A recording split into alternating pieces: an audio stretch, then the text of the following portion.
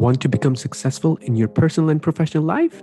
Learn the secrets of success, how to build atomic habits for improved productivity, and develop a growth mindset with me, your mindset and success coach, Omar Qadri, and my fabulous guests that range from CEOs, entrepreneurs, life coaches, sports coaches, international sports athletes, and researchers, right here on your favorite show called The Secrets of Greatness.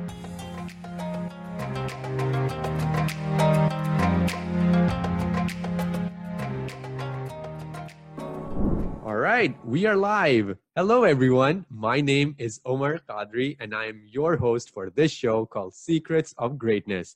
First things first, if you haven't already done so, please click the subscribe button and do leave us with a comment from this episode in the comment section below.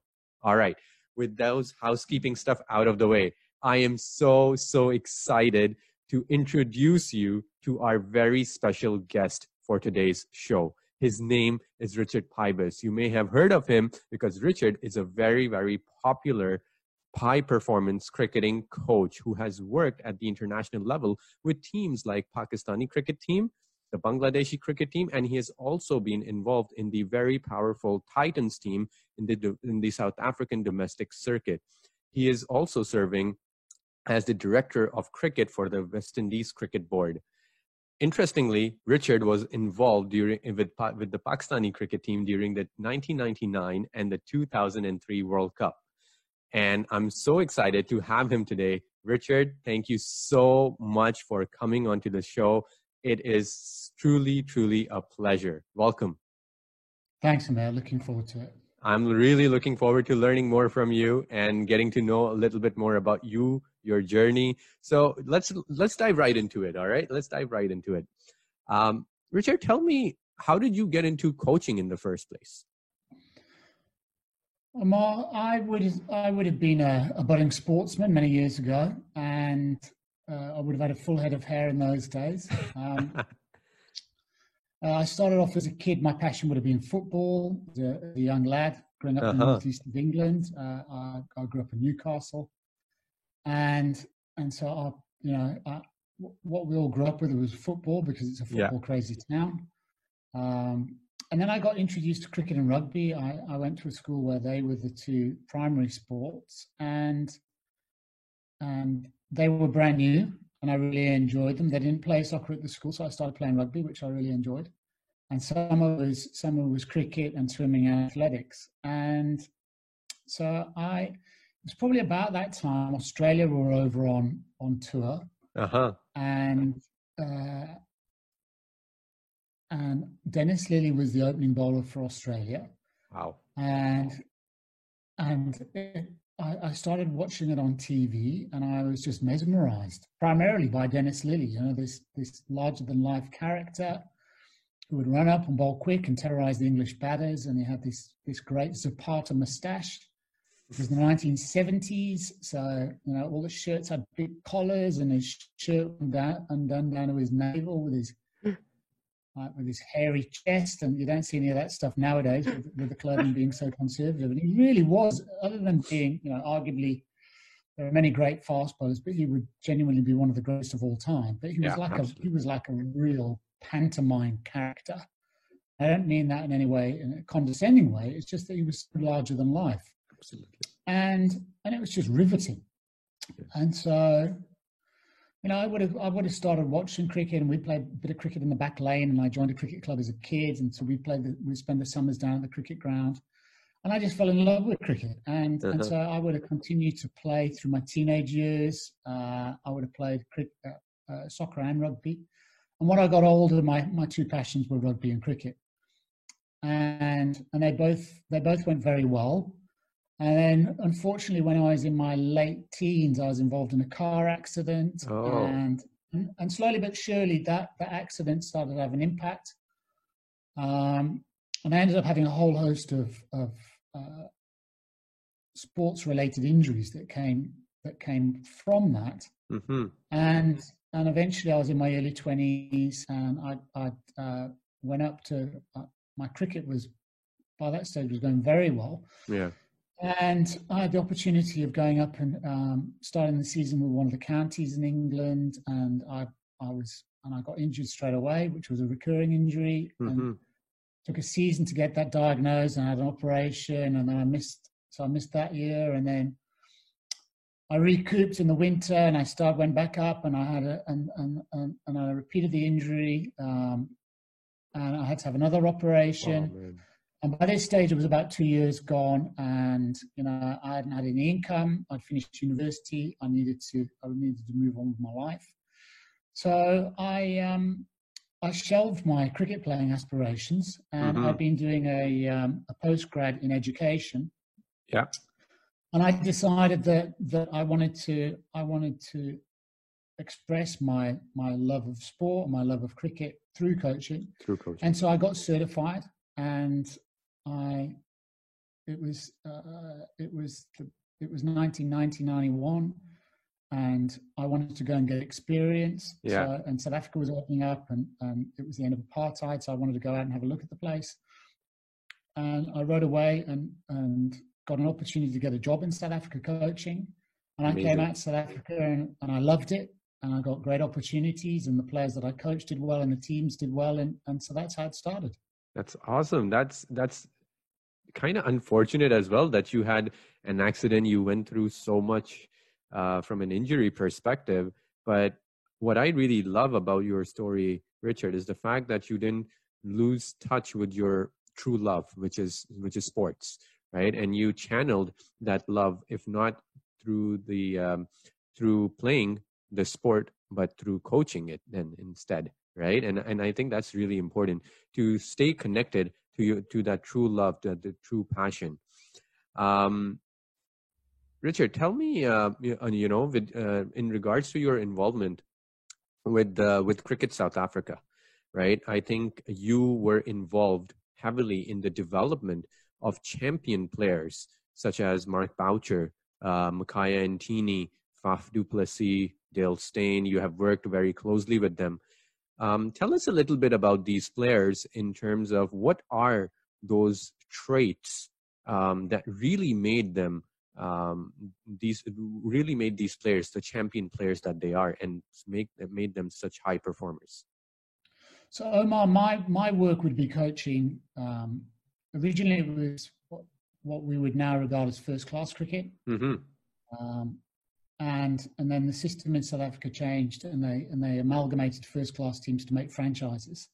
So I didn't work, I suppose indirectly I worked for Cricket South Africa, but I would work for the first class setup. Right. So I started with Mark when I first came out to South Africa, and he was a pupil at the school where I first started coaching. So that would have been in 1991. So he would have been about 14. I think he was in the under 15s at that stage. He was an off-spin bowler. And he's just an incredible athlete. He's a brilliant squash player. And in his age group in South Africa, he was the #1 squash player. Oh, wow. And he was a more than useful batter in his team at school. And I just thought his potential is that this kid is such a natural athlete. He's got such good hand-eye coordination. With a little bit of work, he'd make a really good keeper. And so I put it to him, and he decided to have a go at it, and he became the first team keeper, and with a group of other players, because we had a very fine college first 11 by the time he got into the first team, and with a group of other players, they worked exceptionally hard on their game. And he went on to become the provincial under-19 captain. So he was the college captain, the under-19 captain. But his development was quite late in terms of the school system, because all the big schools in South Africa would play against each other. So he was never a brand name cricket player. And so he really only burst onto the school circuit in terms of recognition in his last year. And we went up to the interprovincial championship, where all the provinces would play against each other. He captained the side, and we were the only unbeaten side at the week. And you can't really win the week, but if you could win the week, we won the week, because we were the only unbeaten side there. And 4 of those lads went on to get selected for the South African under-19 side. And Mark was a really good captain, very, very good strategically. The guys would play for him. They enjoyed playing for him. And so Mackay was part of that side. Justin Kemp was part of that team, and there was another lad called Talani Ongweni. And unfortunately, Talani didn't come through. He was a really exciting left-arm spinner, but Mark, Mackay, and Justin all came through, and it's great that they played international cricket. And I know that all who were part of their development, particularly from a border point of view, were very proud.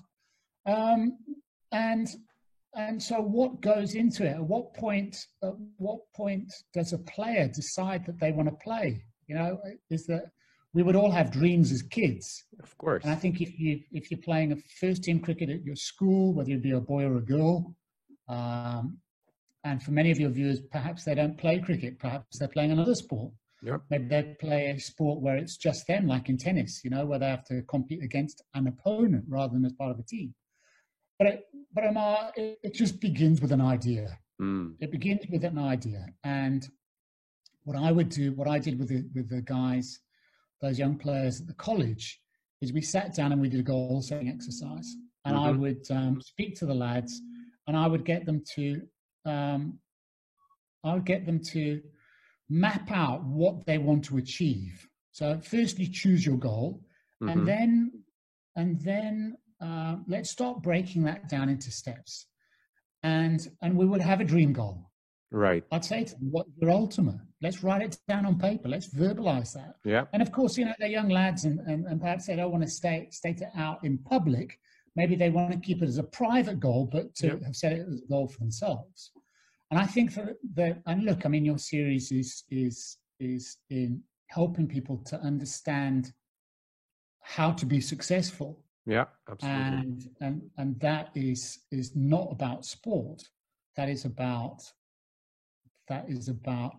making a choice and a decision about how you would like your future to be. And it doesn't matter whether you come from a background where you've been disadvantaged. It doesn't matter if you come from a background where you would have been privileged. It is really just about using your imagination and thinking, what are the things that you love, and what are the things that you would like to pursue? Perhaps for some young people, if they've been born into circumstances where they've been economically disadvantaged, maybe one of their first goals would be that when I get older, I don't ever want to be in that position again. So I want to ensure that myself and the family that we don't have to experience poverty. So that would be a very strong motivator. Now, if you can join that as a motivation, and you can mix that with what you're passionate about, so the two can blend together as a goal. Yeah. You know, that's really powerful. And so there's a clear process to that. There's a very, very clear process to that, and it's got nothing to do with sport. It's got everything to do with how we learn to think. Absolutely. And I couldn't agree more, right? Goal setting is such an important part of your journey towards success. Working with the Boucher or Antini, did you feel there was something different about these boys at that young age when they were setting their goals or going about their goals that really set them apart? Well, you know, I have to contextualize myself in the journey with the boys. You know, I'm a young coach. Yeah. I'm at the beginning of my journey. That's true. It's the early years of my coaching. And I would not have a lens where I would have seen generationally players come through. So I'm walking this journey with them as they're proceeding in their cricket journey. I'm proceeding in my coaching journey. That's so true. And so I wouldn't be able to, at that stage, I didn't have a lens where I could look at players and say, well, you know, I think you could go on and be an international player. I think you could go on and be a great, etc. What I would say, though, which I think is really important, because there was a fast bowler who was the year before Mackay, and this guy in his age group would be the quickest young bowler in South Africa. And he was absolutely incredible. And now, nobody has heard of him since because he didn't choose where he wanted to get to. And he didn't make that choice. He didn't make that decision. And even if it had been a fleeting moment where he decided, okay, well, I'd like to play for South Africa, he didn't hold his focus. He got distracted. So anything that we want to achieve in life is, number one, is we've got to work for it. And so we need as clear a vision in our mind's eye as possible of what that looks like. And again, as a young person, is your goal is it's not easy to conceptualize, even though you might have an idea of what you'd like to achieve. You will have questions around it. So what we do is we incubate that idea. So we can call it our dream goal. We can say that's our ultimate goal. But of course, it may be 5 to 10 years in the future. So we choose it and we incubate it. Mm-hmm. And then we come back into the present and say, okay, well, if that's down the line, let's look at a shorter term goal, like maybe what do I want to achieve this season? Mm-hmm. What do I want to achieve this academic year? And then just break that down into stages and then just bring that all the way back. If a student's are preparing for an exam or they're preparing for a championship or a competition, is we look at that at the goal for that period of time. And then we come back to the present moment. So as far as possible, we just break it down into steps. So we reverse engineer it. Right. And then we become present again. And then we work out, okay, well, what are the actions I've got to take now? I can't control what's happening next week or the week after or the week after. So we come back, we're very present. And we're looking and say, right, what is the action steps I am taking today, which will take me to tomorrow, which will then lead on to taking me into next week. We've got to be, so we picture, we imagine, we make it multi-sensory, and then we come back into the present moment and we look after today. Perhaps these champion players were really, really good at was having that clear-cut goal, but at the same time, also excelling in understanding what's really important for them to do today and to create that roadmap and work towards it step by step.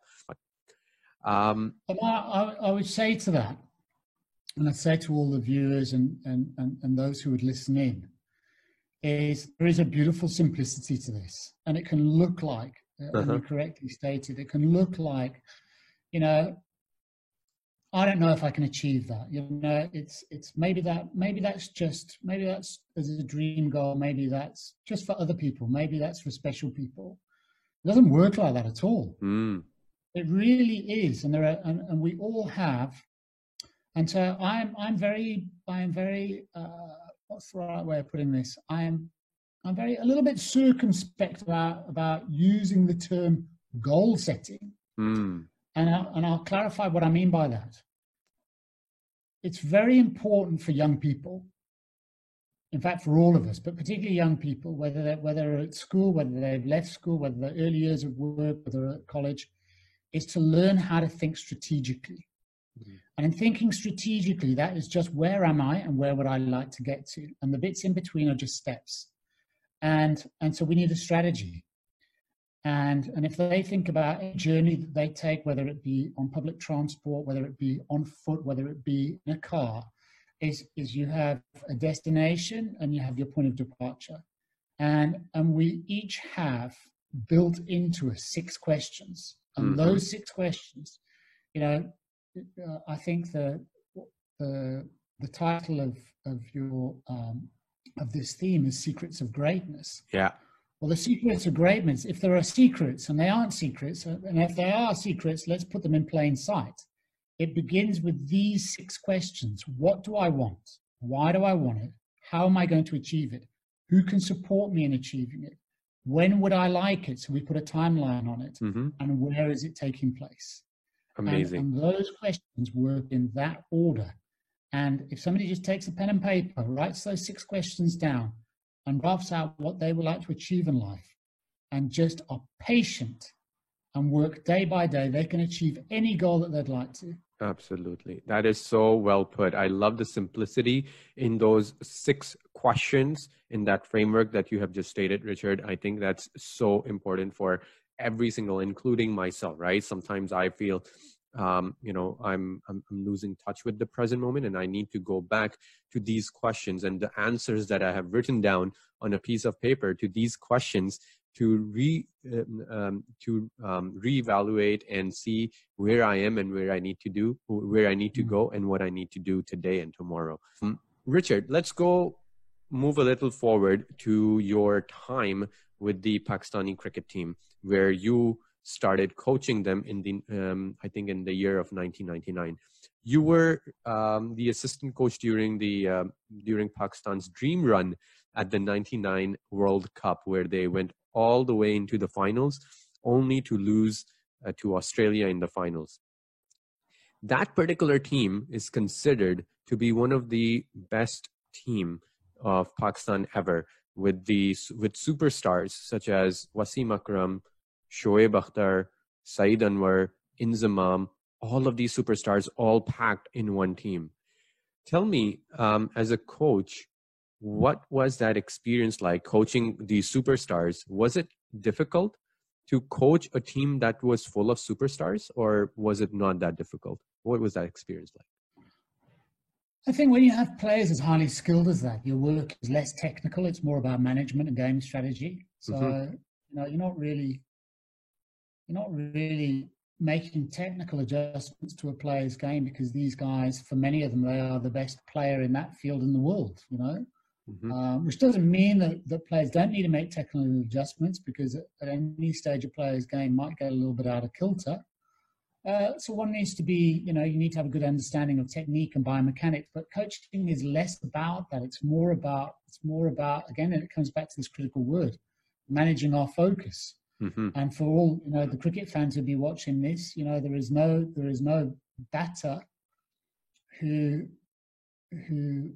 would not know that the key component of batting is actually concentration. Yeah. You can't score runs unless you can concentrate, and you need to be able to switch your concentration on and off. So we need to be able to manage our focus. And so, managing the focus of the team, managing the focus of the players, managing the focus of the players during the game in terms of breaking the game down into stages, so that we understand what we're doing and where we're doing it. So again, who's doing what and who are they doing it to? So we come back to key questions. Is it Wasim Akram? Is it Shoaib? Who's taking the new ball? Who are they bowling against? What angles are we bowling? How are we setting the field? So again, we come back to those 6 questions. And so you're managing the players, you're managing their mental space, you are challenging them to ensure they are focused and ready for the challenge and don't get complacent. And that would be a lot of the art of coaching at that level is game strategy and play management. And your question about those players, they were wonderful to work with. That's awesome. Any particular story or incident that you can remember from that time where you really had to work on a mental aspect of somebody's game, whether was it to improve their focus level or concentration level, or just make them a little bit more stronger mentally? Well, look, I don't think, here's an interesting concept for you. I don't think that, I don't believe in the concept of mental strength. I believe in our ability to be able to focus and to be able to, again, keep our goals in view. Yeah. And of course, that is a case of being present in the moment, but being clear on where we are seeking to get to. And not getting distracted by things in your environment, not being distracted by anxious thinking, making sure that we keep a very clear lens on what we want to achieve. Yeah. And that would have been ultimately, when I reflect on the performance of the side in the final, because many of the viewers will, they'd have to Google the 99 World Cup final. The side played extremely poorly, and they played brilliantly throughout the tournament. Yeah. And I think in the semi-final against New Zealand at the Oval, I think we beat New Zealand by about 8 wickets. It was very comprehensive. And then, and preceding the World Cup final, we lost control of the performance environment, and through that there was a lot of distraction going on. And so it's one thing being cricket prepared; it's another thing being team prepared in terms of not only for the event but to stage manage everything which has taken place. And there was some stuff took place which was outside of our control, and it ultimately impacted on our focus on the day. And so I think those are the key things. It's when players get to a particular level, it's really about managing your intention and managing your attention. And your intention is obviously the goal. Yeah. So we've got a big game coming up, or for some of your, for some of the audience, they might have an exam, they might have a job interview. Yeah. Is it doesn't matter what precedes that, in the sense that once you've got to that stage, you have to deliver. Mm-hmm. And the team didn't deliver. And they imploded on the day. And so I would have done a lot of soul searching, a lot of review, a lot of learning over the years to understand that of how you are going to turn up on finals day and deliver so you can win. And so there was, a lot of distraction during that time, not enough preparation that went into place that I think could be some of the lessons learned from that heartbreaking loss in the finals. Let's also talk about a little bit about innovation. You and I, when we were talking previously, Richard, you were telling me a wonderful story about your friend Saqlain Mushtaq and how he invented the Doosra. Right? Tell us a little bit more about that story and whether or not there is some sort of a process to innovation in sports. So Saqlain invented a new ball in cricket, a new delivery called the Doosra. So the ball spins in the opposite direction to an orthodox delivery, a finger spinner. So Saqi is an off spinner, so the ball turns back into the batter. The Doosra turns away from the batter, for those who are not conversant with cricket. Nobody had ever done that as a finger spinner, so that was brand new. And Saqi told a story about it, and he said that where they I think Saqi grew up in Lahore. They lived in a tenement block, and they would play cricket on top of the tenements, like a lot of kids would in Pakistan.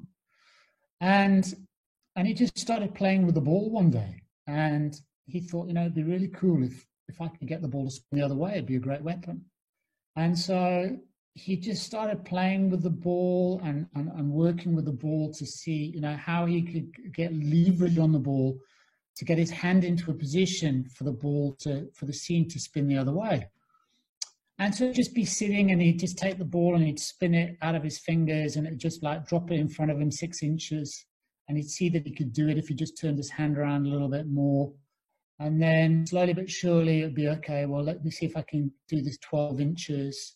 And so he managed to get his hand around and he could do it 12 inches. And slowly but surely, from 6 inches to 12 inches to 18 inches to 2 foot, and so on until he started to progress into his bowling action now. So obviously there's a change in wrist action.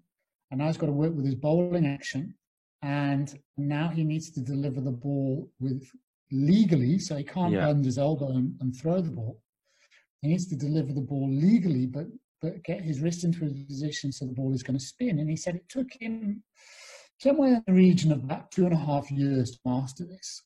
Wow. And he'd say he'd laugh at guys. He'd see the other cricketers in world cricket who'd try and bowl it and they'd get frustrated or they'd throw the ball. So it'd be an illegal delivery. And he'd say, it's amazing to think that it took him 2.5 years and other people would think they could do it in a couple of weeks. He says, it's like, it's illogical. So he mastered this delivery. He could bowl the delivery legally, and which very, very few people have ever got close to being able to do. And so it's a really interesting insight into firstly, again, it just started with an idea. So he's playing. And this is really important for I'm not sure if educators listen in on your channel, but there's an important thing, critical thing for us in learning is playing. It's not necessarily just sitting down with books in front of us and paper and trying to memorize stuff so we can regurgitate memory. It's, young children learn through play. And I think it's really important at all stages that we learn through play. And so there you've got this young man he has an idea and he plays with the idea. Yeah. And he explores it and just step by step, step by step by step, inch by inch, he invents something. And of course, it's not television, it's a telephone, it's not the internet, But in his field, it's something brand new. Yeah. It began with a single idea. And, so Sack Lane would come from a humble background in Pakistan. Wouldn't have grown up in a privileged background. So you've got this young man who's just, if anybody's watched Sack Lane play cricket on TV, on YouTube, from the days when he was a young man, is that they may notice that Sack Lane doesn't look like a huge gifted athlete. He doesn't move like Lionel Messi playing football. It's because he would have grown up playing cricket in the street. So you're in a very confined area. So you're not running around on fields, learning with lots of other sports like hockey and soccer, where you're getting a very broadly developed patterns of movement. So Saki would not look particularly comfortable. He's no Usain Bolt when he's sprinting. And yet, what I learned from this was that when I started working with him, he would bowl. I had never come across a cricketer with that level of skill before. And for anybody who's watched the international darts players or the professional darts players on TV, and they're aiming at treble 20, and they can get 3 darts in treble 20. And, for any of us who've thrown darts at a dartboard, we know quite how miraculous that is. Yeah. Is that would be the level of skill that Sack Lane would have with bowling. It changed the way that I coached. Yeah. Because it opened up a lens on the level of skill that was possible. Because up until then, I'd never seen anything like that. Yeah. And to this day, I've barely seen anybody replicate a level of skill of that nature. But what it is saying to me, if you watch Sack Lane and you looked at his athleticism, you'd say that he is not an innate athlete. But then when you see what he learned and he taught himself and he mastered, then you would realize that the sky is the limit. Whatever you're trying to innovate in your field, it's not going to happen in a week, in a month, in 2 months or so. It will take you many, many months, probably a year or 2 years to get there, because innovation does not come easy. Innovation comes from, as Richard said, curiosity, an idea, process for with an open mind to experiment, and having the patience to continue doing what you're doing and staying true to the process, and the innovation will happen. Tell me, let's talk about leadership now, right? You have worked with many, many greats, many great players, and a lot of the viewers on my channel are youth, are young professionals who aspire to be great leaders, right? So how do you define leadership, Richard? And what do you think, what does it take to be a great leader? And can you perhaps give a few examples of the great leaders that you have worked with? Well, I'd like to come back to strategic thinking and practicing that so that it becomes a habitual way of thinking. And if we think of leadership, think of a destination, because to lead you have to set direction. Right. So to set direction, you've got to have a destination. So where we're trying to get to.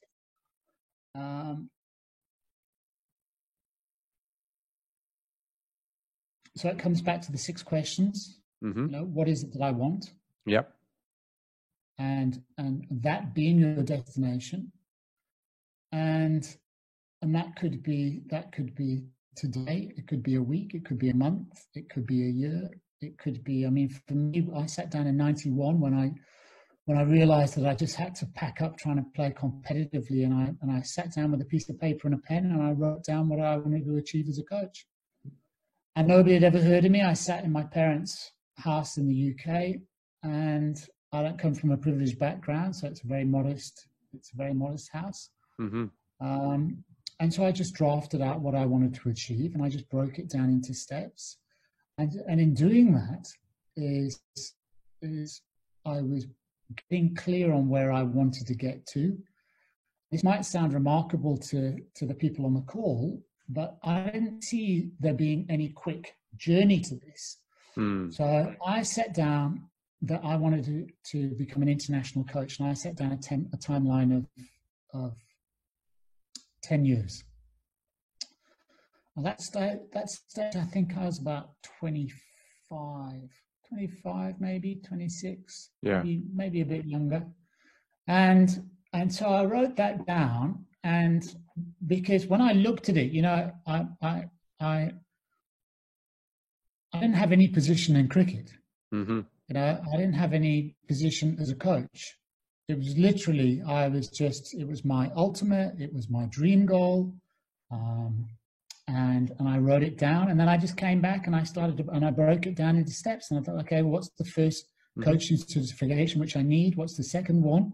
And then I timelined that, and I said, okay, well, in the next year I need to get this coaching certification, and then I need to work with that certificate so it can become practical. And then the year after, I'd like to do my next coaching certification, and I need experience. Mm-hmm. And so I was already doing some coaching in the UK, so I wanted a coaching opportunity overseas, out of season, hence, riding away to South Africa. And I would say to the people, to the audience, is don't be shy. I wrote to the top guy in South African cricket. Yeah. And I did that because I didn't want a middle person making a decision on me. So it'd be a little bit like writing to, I don't know, president of the country. This guy was the CEO of South African cricket. And wonderfully, he wrote back. And I actually got to know him in later years. And I said, you know what, you won't remember this, but I wrote to you and you wrote back. Obviously, he dictated a letter to his secretary. And I got to know his secretary because she worked at the same organization later. And I said to her, Diane, you're not going to believe this, but you actually wrote me a letter. And so I cut out all the middlemen so I could get an answer. And so I set direction. So I was taking ownership. I was taking ownership of where I wanted to get to. And in doing that, I was taking responsibility for becoming my own leader. Right. I wasn't leaving it to anybody else. And so when we talk about leadership, you've got to be able to lead yourself first. Absolutely. And those couldn't agree more. Are critical. So we use those 6 questions. Those questions are free. They are, you don't have to buy them. You don't have to go on the internet and purchase them in a subscription anywhere.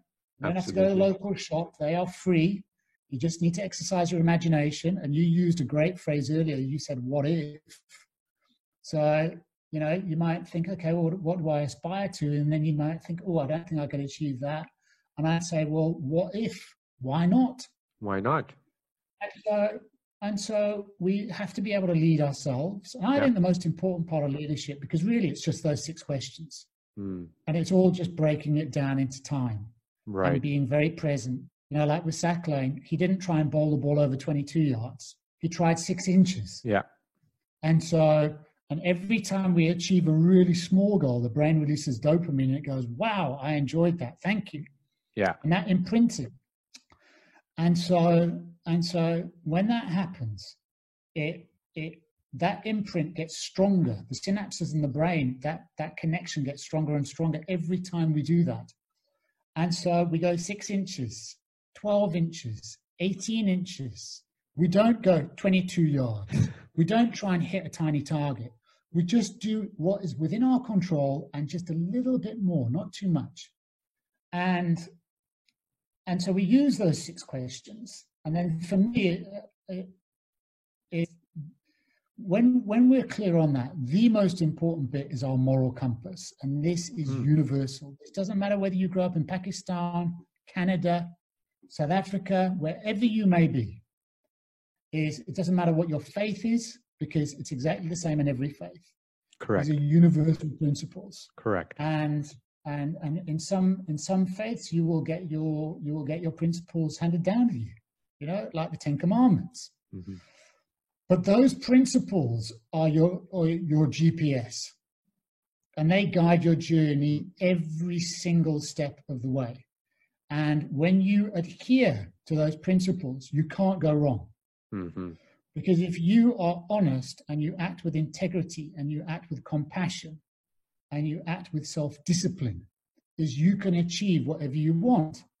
And if you digress from those principles and you, in pursuing your goal, you transgress and you do something illegal or you compromise somebody else, is then you are going to hit speed bumps. You're going to be driving out onto the rumble strips on the side of the highway. And so when I look at leadership, and it's not about people who are famous, it's about the people in your community and people who are great role models in your community. It's not necessarily the people on TV. It's about those who contribute, those who serve, those who are generous. And that to me is great leadership. And if people, again, if you just write down what you believe to be true, write down the stuff which is important. And I'm not a fan of values, because I think values are very rubbery. I think that principles are like gravity. They are immutable. There is a law there. Right. And you can't transgress that law. And it doesn't matter. And that would have helped me whether I coach in Pakistan, Bangladesh, West Indies, South Africa, you name it. Doesn't matter what community you're in. Is those principles are exactly the same. You steal from anybody in those communities, we know right and wrong. Yeah. So that's got nothing to do with culture. That's got nothing to do with faith. So that's part of our humanity. And Amar, that to me is leadership. Right. Thank you so much for sharing that. Richard, any other interesting coaching story from a particular player that really stands out in your memory, whether it was a coaching experience from coaching Pakistan or Bangladesh or the Titans in South Africa, anything that really stands out? You're like, yeah, that is one of my golden experiences ever. Whether it could be a high moment, it could be a low moment. I think in terms of players, it's one of the things that's really important in terms of making progress. We have value in terms of our skills relative to how good we are. So if somebody has an exceptional skill set, and this is for, if this is a student and they think they're going to go out into the working marketplace, this would be the same for sports, men and women, the boys and the girls who want to get selected for a team. The first thing we've got to do is we've got to master skills. And whether that's like Sack Lane, which is first master the skill, which is the delivery.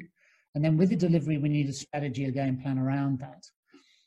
And if I think back to when I started working with Elsten and Morné Morkel at the Titans, they were both young guys. And we did a lot of work in the off season. And it's the most basic thing for a bowler is to be able, and I say it's basic, it should be the primary thing for all bowlers, but not many can do it really well, which is to master their stock ball. So master the most fundamental skill, which is part of your game.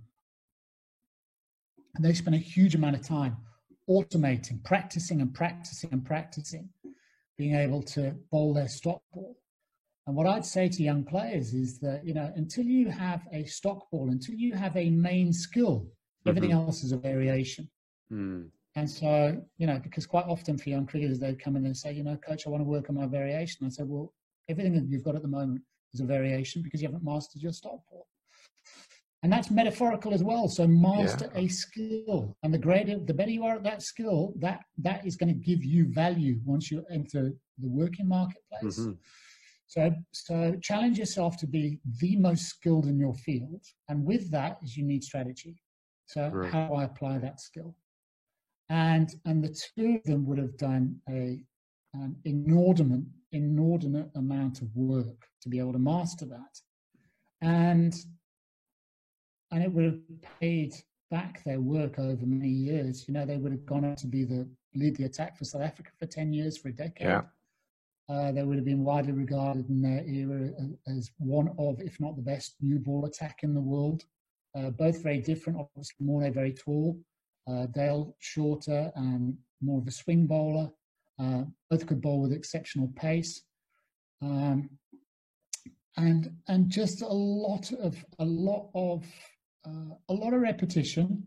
But the way that we kept it interesting is that we just set little targets. Yeah. So there was always, and this is going to sound again like a metaphor within a metaphor, but when they were doing their work, is there would be a target that they would aim at, and it would give them immediate feedback. And so if they were successful, again, the brain would go, wow, dopamine, great, I was successful. And if not, they immediately got feedback as to where they were off track. And so the Right. mind operates like that. The mind operates, you give it a goal and it's like setting off a missile, and it will spend a lot of its journey off track. But if we give it a clear goal, it will keep on orientating itself Right. towards the goal. And so that was really fascinating for me. Is actually, again, that lesson from Sacklane is that mastery and the degree of mastery that a human can develop, and keeping that interesting. And so other cricket stories, I think for me, in terms of my work, when I no longer director of cricket for the West Indies, I did a 3-year stint there. It was during that time we designed the process for the 2016 World Cups. Mm. There were 3 World Cups for the under-19, the women, and the men's team. And the under-19 was the One Day World Cup, and the women and the men were the T20 World Cups. And they were over quite a short period of time. They were all played within a couple of, maybe perhaps even a month of each other, and we won all 3 World Cups, and it's never been done before. I think, barring my own success as a coach and winning championships, which is really cool, but I think possibly even more enjoyable is designing a program, particularly with the under-19s women, because they'd never won any World Cups before. It's designing the program and coaching people to be able to deliver that program. Because now I'm heading up the program, so I've got to share that understanding, which I would have learned over many years and did a lot of losing. So here's one for the audience. I did a lot of losing of finals before I mastered how to help the team to start winning. Right. And once I understood it, is the side that I coach would win consistently, because now the understanding that understanding had been coached. And it was in the dressing room. So those players knew what to do and when to do it to be able to achieve their goal. And so I replicated that, and I coached that into the high performance program in the Windies. So I think winning those 3 World Cups was, that's a little bit like summiting Everest, it doesn't get better than that. So yeah. I think personally that would be the highlight, really. That's awesome. Yeah, that truly is incredible. So before we sign off, guys, I have a short little fun segment for Richard. Richard, a few rapid fire questions. All right. This is just a little bit for fun. Just go for whatever the name comes out to you. The first name, just go with it. All right. Okay. So your first question, who's your all-time role model? Hey, my parents. Okay, parents. All right. Second question, a cricketer who you believe overachieved or achieved beyond his true potential or natural potential. I don't know if you can do that, really. I think potential is exponential. But I think Sacklane is somebody that when you from circumstance to genius, I think that's an incredible story. Definitely. A cricketer who you believe kind of underachieved? I think that would be unfair for me to call out somebody who hasn't achieved. There are many of us in our own way we haven't achieved some of the goals. That's true. Achieved. But, so next question. Okay. You've coached so many players. Who was your most obedient learner?